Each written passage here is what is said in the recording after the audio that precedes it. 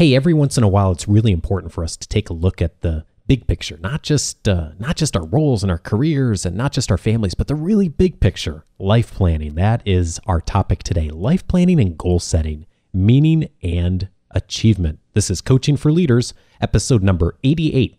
Produced by Innovate Learning, maximizing human potential. Greetings to you from Orange County, California. This is Coaching for Leaders, and I am your host, Dave Stachowiak. This is a weekly show that helps smart people improve their communication, leadership, productivity skills.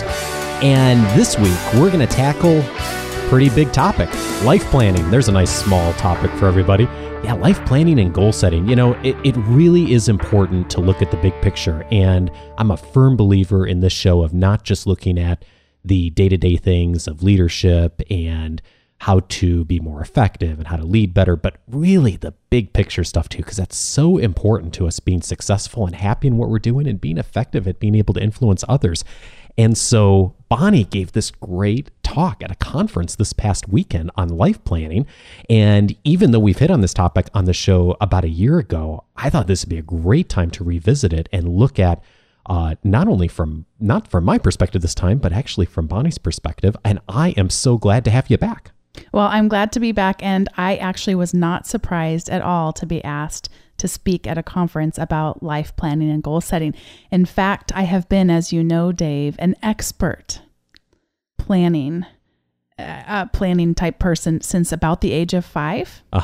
So I used to love to go to those teacher supply stores, and you can go and you could get the teacher's edition of the book and then the student edition. You could get those little grade books where you had all the names. Now, in my case, instead of it being actual real people, it was dolls and stuffed animals that would get filled in as the names of my students, and I'd record their test scores, how they did along the way. And I used to refer to myself as Miss Monroe. And this is back from the 1970s television show, Charlie's Angels. There was the character named Chris Monroe. And so I thought that'd be great. I was Miss Monroe, and I wrote it in cursive. That was when we used to actually teach our children to write in cursive. And then I also used to have the number 208 as my classroom/bedroom number. It was always hanging up on my room when I was little. So funny. Yeah. And now you have an office at your university. That's office number 208. Yeah. Random. So you just know how to ruin a story, don't you? Spoiler alert. Oh, sorry. I didn't know you were going to tell more of that. It's awesome. Tune in next week. When he tells you that Bruce Willis was actually dead the entire movie. Awesome. I won't say the name of the movie. Maybe people that haven't seen it. I haven't ruined it for them yet. At any rate, yes. So I have been a good planner, and I actually got into college and continued to have that same idea about planning. I had the great idea I was going to be a high school teacher my whole life. You did have that plan. I was going to get married when I was 24. I was going to have my first child when I was 26. I was going to have my second child when I was 28. And none of those things happened, at least not at all in that timing.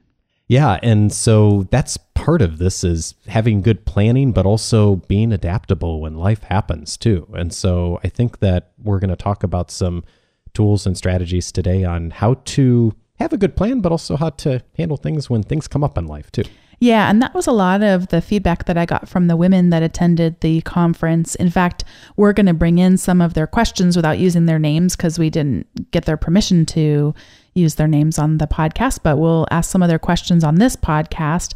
And then we'll link to in the show notes over to the little web page I built for the conference if anyone's interested in seeing the handout that I made or other tools that I linked to over there. And then I'm also going to be doing some recording for a lot more of the women's questions that they had. So I know one of the things you hit on in this talk is we don't always choose our circumstances, though we can really choose our reactions to circumstances. Tell me more about what you were talking about with that.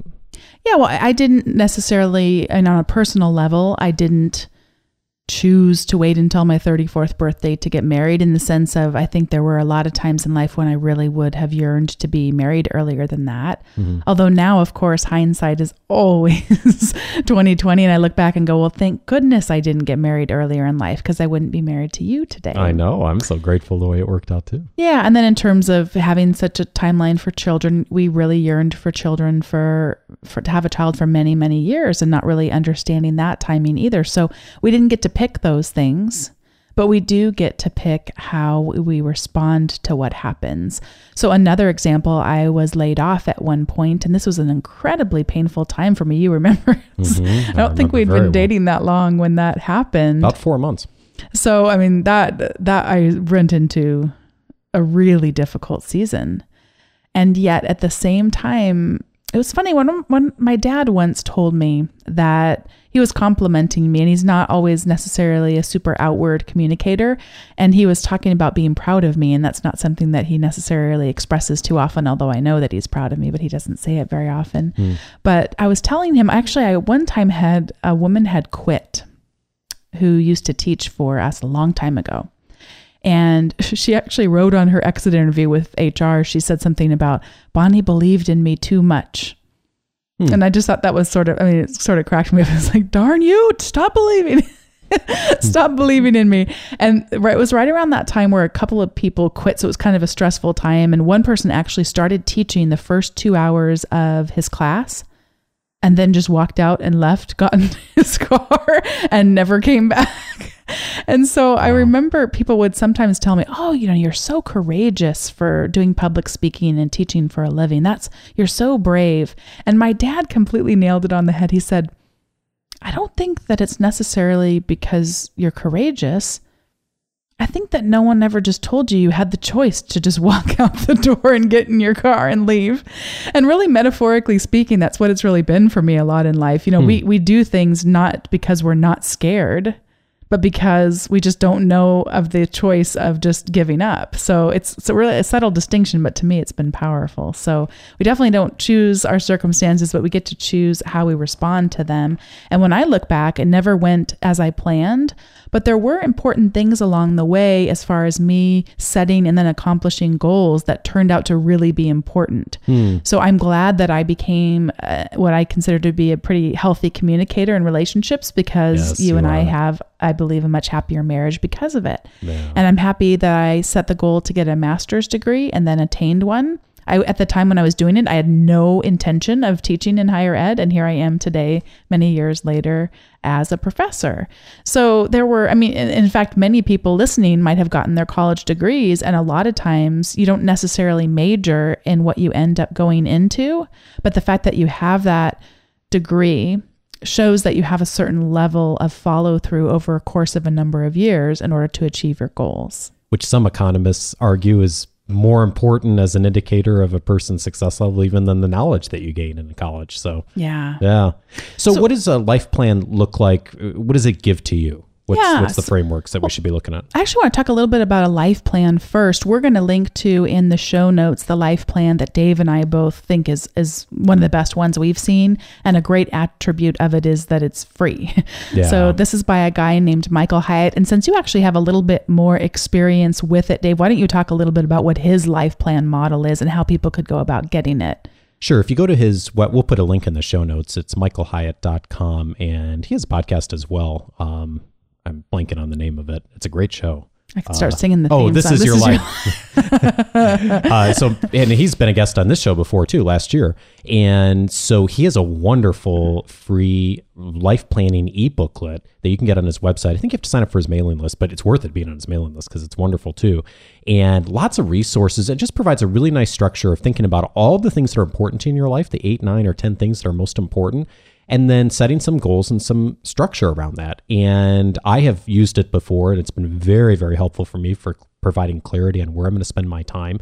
And in fact, those of you who have been longtime listeners may remember back in episode number 23, I actually walked through one of those sections of the life plan. So if you'd like more details on that and you haven't listened to the show very long, go back and listen to Coaching for Leaders episode number 23, and I'll walk you through all that in great detail. So we'll just kind of hit on the high levels here today, but that provides the structure for doing something that really gives you some framework around it. Because I think that's the biggest thing that probably stops people, Bonnie, is they don't know where to start. Yeah. And I will tell you that his is a pretty rigorous process. It is. Going through each area of your life, finances, relationships, work, etc. And so if you wanted a smaller step to take, some people talk about thinking about your 80th or your 90th birthday. Mm-hmm. And what does that celebration look like? And who's there? And what did they write in their cards to you? Or what did they get up and give a toast to you about? What is it that you would like said about you at that point in your life? I have done that exercise many times with clients of let's imagine what your 85th birthday party looks like. And let's even have you write out what you'd like people to be saying, what you'd like people to be doing, what stories your family's going to be telling about you. And then we work backwards from there of what would be the things you would be doing today that would ultimately lead you to the relationships you'd want when you're 85, the lifestyle you'd want, where you'd be living, what you'd be doing. And so that's a great, great starting point, is that long-term vision of figuring out where you want to be. So one of the things that a life plan, when you go through the process, whether it's a real shorter process like we just described, or a more extensive one like the Michael Hyatt plan, is it helps you clarify what's really important. There's a wonderful children's book called Hope for the Flowers that I can't do justice in the amount of time we have, but it's about caterpillars. And they're climbing up a big caterpillar silo, and the top of the silo is covered by the clouds. And it looks very appealing because everybody's trying to get up top, so something good has to be up there. Fast forward to one of the caterpillars, whose name is Stripe. He decides to keep going up. When they get about halfway up, start to realize a lot of people are getting stepped on. I keep saying people, a lot of caterpillars are getting stepped on the way up. And he decides to keep going. And Yellow decides she doesn't want any part of that. It looks like it's just too rough ahead, and she's unsure about this being a fulfilling thing for her. So she goes away. We don't see her until much later in the story. As you can imagine, he keeps going, starts to get even closer to the top to realize there's nothing up there. He sees a beautiful creature he's never seen before with these marvelous wings and just amazing grace flying through the air. The eyes look a little bit familiar. It's yellow, although he doesn't know that it's yellow yet, but you and I know that it's yellow. And so he ends up going back down, following Yellow to her cocoon. And fast forward a little bit more, he makes his own cocoon and they both fly off together. So it's a happy story, but it's always a reminder we have to be really careful when we're thinking about setting our goals. Are these goals actually going to be things that truly bring about meaning and significance in our life? And so when we go through this process, it can help us clarify what's truly important to us. And a lot of times it's kind of counterintuitive to what's really, really important when we think about that 85th birthday. And something that gets in the way for some people, Bonnie, is that sometimes this seems too out there. Like, okay, when you're 85 years old, it's just too distant for some people. But the reality is that if you go through and spend some time, it really does come back to how you better manage your priorities and balance today. And I know that's something that you think about too, right? Absolutely, yeah. And it also gives a better sense for me of what to say no to. Sitting with this group of women over the weekend, there were a lot of difficult stories there, and a lot of people that put a lot of pressure on themselves. One woman that was there shared she had 5 children. And is going, how do I set goals? How do I know even where to start all this year? Going with 5 children, that is a huge priority in and of itself. And you're going to need to say no to things in order to effectively really create that kind of meaning that you want in your life, both to your children as well as to people outside your own family. And I see you have written down here too, more of a sense of that you are truly living. Tell me more about what you mean by that. So if I am Stripe and I'm Yellow and I'm heading up the silo, maybe for me, it's earning some sort of a degree, or it's getting that promotion, or it's making a certain amount of money. A lot of times, once people have checked that box off, it wasn't actually that box all along that was going to really help them feel whole and alive. And so we want to make sure that what we are doing is something that actually does bring about significance. And this is where our Donald Miller quote comes in, I think. Yeah, it sort of sets up the next part of it. Contrary to popular belief, great things almost never happen by accident. Great accomplishments are planned. Sadly, much of the planning we do goes into accomplishments that leave us feeling empty in the end. I don't know if you've been following the research about happiness and income. There's a lot of conflicting studies, so pick one that supports what you believe. But essentially, there's only a certain amount of income that actually correlates with greater happiness. And then at some point that just sort of flattens out, and it depends on the studies. Some say 75,000, some say 80, some say 90, but at some point the more money does not actually bring about any more happiness. And then it flips as it starts to become a substantial sum of money. And you've talked about this before, Dave, actually people who have won the lottery, the least happy people in the world. Yeah, there's the statistics. I wish I would have, if I'd known you were going to mention that, I would have pulled this, one of the studies, but it's amazing how many people, when you go back 20 years, who won the lottery 20 years ago, say they wish they would have never won, that it ruined their lives and it really threw their lives entirely out of balance, which I think is interesting, because I think that a lot of times we think about success and happiness as far as position and financial amounts, and it really isn't. There's not a strong correlation. Even the studies that do show there's a correlation, it's not a strong correlation between those things. It's really, life is about so much more than that. So now we're going to get down and talk a little bit about goals. So if we've done our life planning, we have some big buckets of things that are important to us, roles that we play, achievements that are the longer term achievements that are important. It's the goals that say, how are we going to get there? And so one of the commonly used acronyms for setting goals is to set what are called SMART goals. The S is for specific. So we want to be able to specify exactly what that goal is. And it goes very closely with the M, which is measurable. So I got to be able to measure it. Then I need to have the A, which is that it's attainable.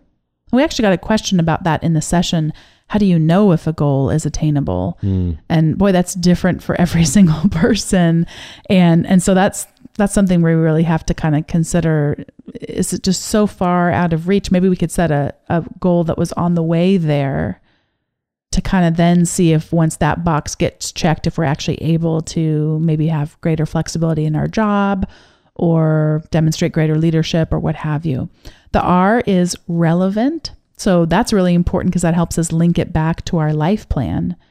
If it's not relevant to something that will actually connect with what we'd like to celebrate at that 85th birthday, then maybe we need to rethink it. And the T is time-based. So we need to have some specific dates along the way and measurable outcomes. And this is always that tough balance of how difficult do you set your goals and what level do you set them? And for me, one of the things I always advise clients is that you don't want to just set goals that are things you're going to do anyway. So if you've done something consistently for the last 8 years, like let's just use something simple. Brush your teeth.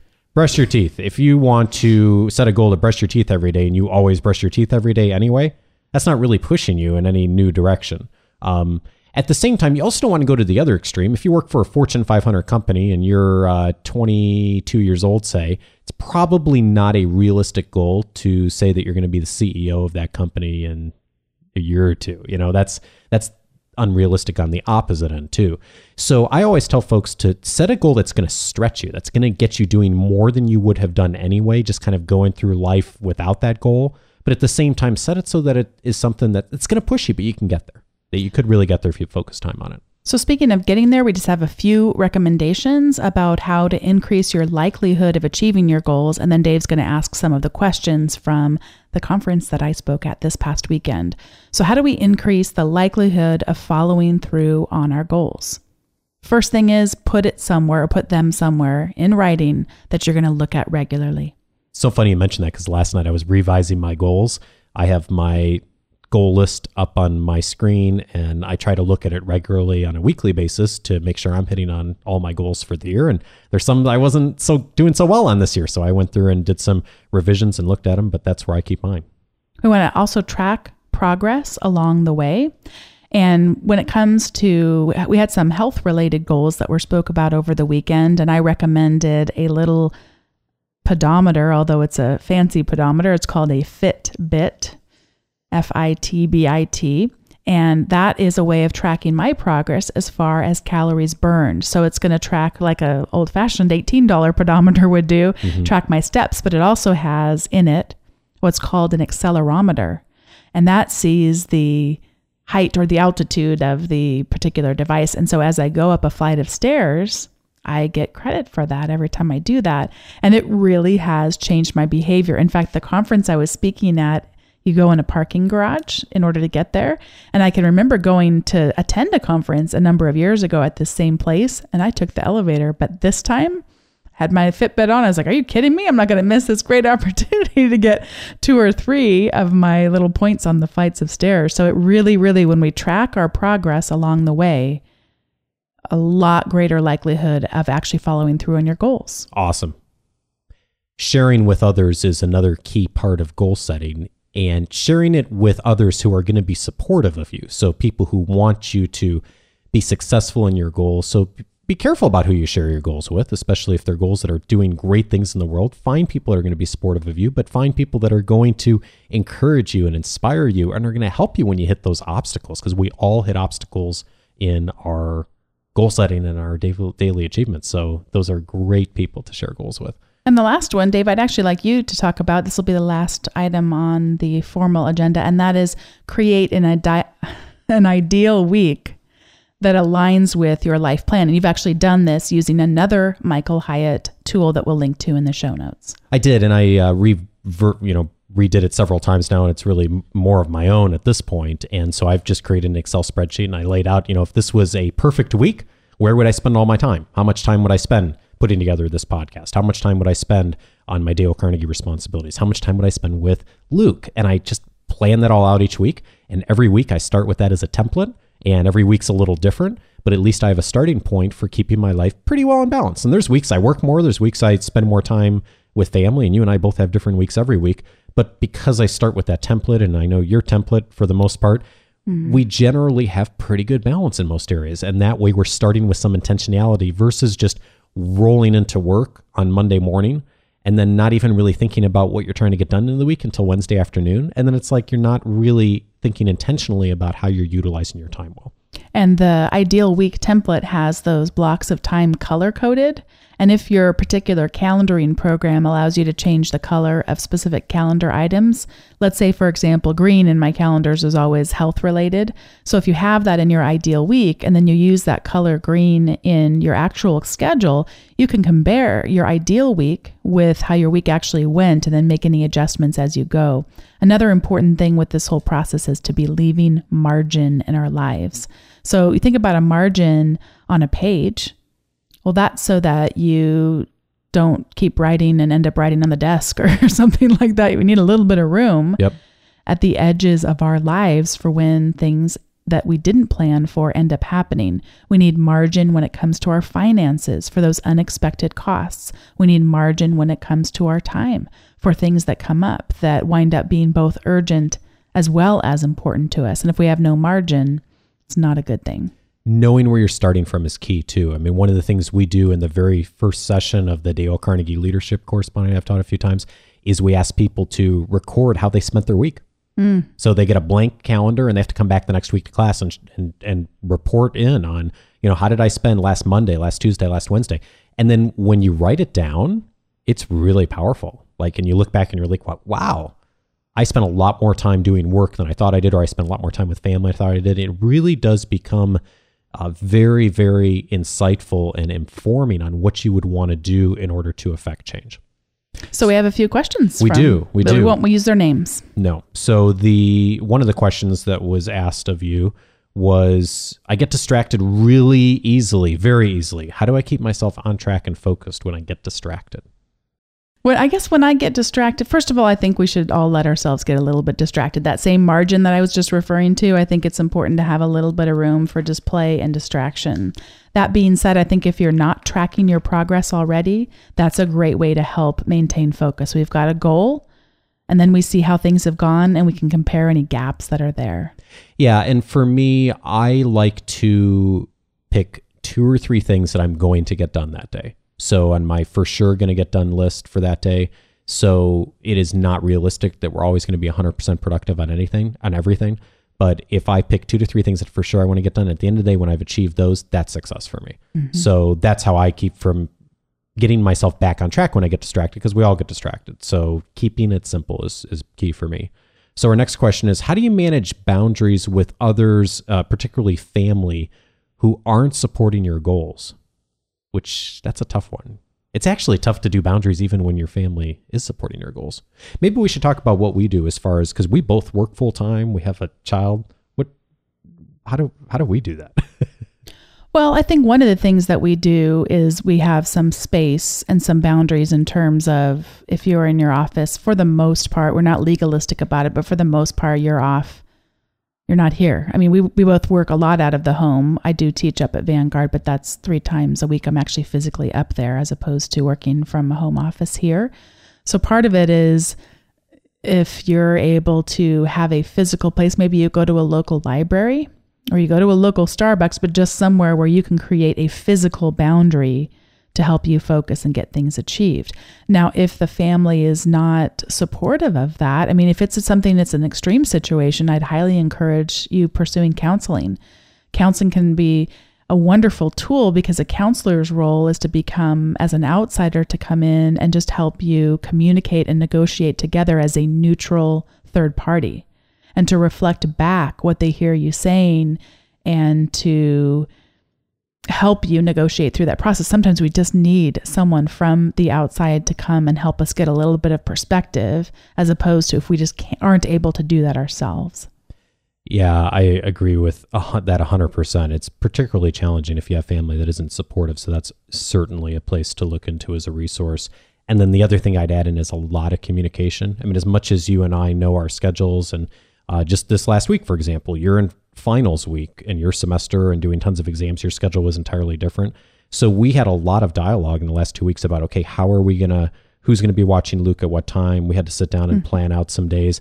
And so part of that's just really good communication, and both parties being willing to be also flexible at times too, and saying, hey, I will take more time today, or I will do this, or I will make the sacrifice in order for you to be able to do this, which is important to you. And ultimately, because it's important to you, it's important to me, and it's important to our family. So those are key things too. All right, next question here.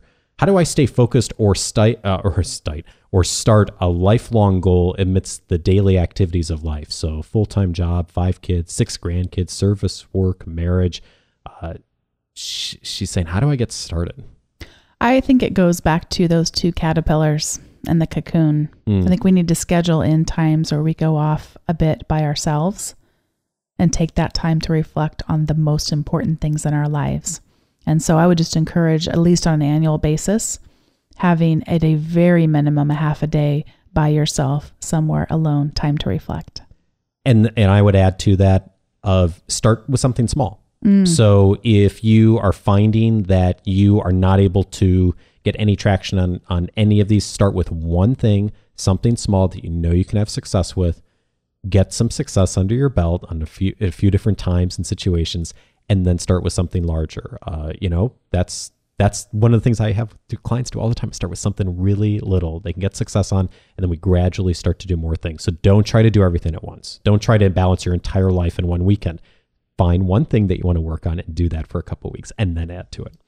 All right, so our last question is, I have a hard time making decisions. To set goals is hard for me, and I feel I've written it in stone. How do I make a priority that I will keep? Well, this is one of those things that sometimes we shouldn't keep those goals. Sometimes life changes, and sometimes our priorities change, and sometimes we need to be able to let go and realize something else has emerged and become more important. That being said, if you are the kind of person who has regularly set some goals and doesn't ever seem to finish any of them, then I think we could go back to Dave's last piece of advice, which is to start with something smaller. Perhaps you're starting with something that's so big that you're almost just setting yourself up for failure every time. But if we start with something a little bit smaller, create that kind of self-discipline with those small wins that then can be transformed into something larger. And too, when I think for me, when I really ask myself and I'm really honest with myself, when I need to give myself some grace and when are times that I maybe am not doing the things that I really should be doing. And I just was going through, I mentioned earlier, I was going through my goals last night. There were some things that I didn't do in the first half of the year that I'd planned to do. But there were also some really good reasons, because some client projects came up, some teaching projects came up, and there were some really good reasons that I didn't do that. And in fact, it was good that I didn't try to do all that. So I made some revisions. So it's also okay to give yourself some grace, but start somewhere. Start with that goal. Start with that one piece. And if you do that one thing, you'll get confidence, feel success, and that will get you heading in the right direction. And then you've got that confidence to take on to do the next thing. I'd like to thank everyone for listening today. And if you have any additional questions for Dave or I, or any other advice for the questions that we talked about, because there's some rich questions there, feel free to chime in the comments section. We would love to hear from you. Thanks, Bonnie.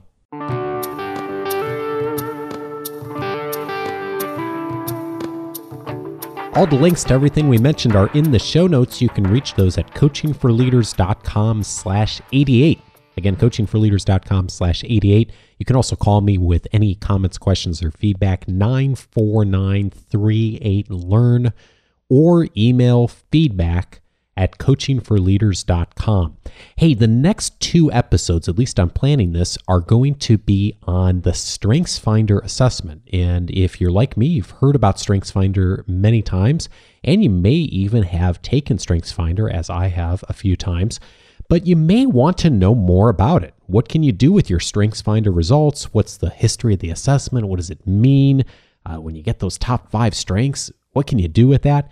Well, the next couple of episodes, we're going to be having a StrengthsFinder expert come on and answer questions about StrengthsFinder. So if you have a question or comment about StrengthsFinder, something you just always wanted to know about it, be sure to send me an email, and I'd love to include that in our conversation. Now, I will tell you, I am going to be recording that conversation fairly early, probably on May 15th. And so if you're listening to that afterwards, you can still send in questions. I'll try to still get those included, and maybe we can get some questions answered on the back end. But if you're listening to this right away when this episode airs, the start of this week, please send in your feedback. And again, the email address for that, feedback@coachingforleaders.com. Hey, a big thank you to Mike Farrow, Gay Pickner, David Bazan, Eric Furlong, Elmer Turner, and Olivia Cascante for following me this week, either on Twitter, Facebook, or Google+. And hey, if you'd like to stay connected as well, simply go to coachingforleaders.com/Twitter, /Facebook, or /plus. That'll get you there. Hey, if you'd like to get a midweek booster shot and hear from me by writing, something that you can do that will help you to communicate more effectively, lead more effectively, have better productivity, just subscribe to my weekly article. You can do that by going to coachingforleaders.com/subscribe. And that'll take you there, and you'll get that weekly article just about every Wednesday. So if you feel like you're missing me about Wednesday, be sure to go there. Anyway, hey, have a great week. And as always, drop me a line if I could ever be helpful to you. Take care.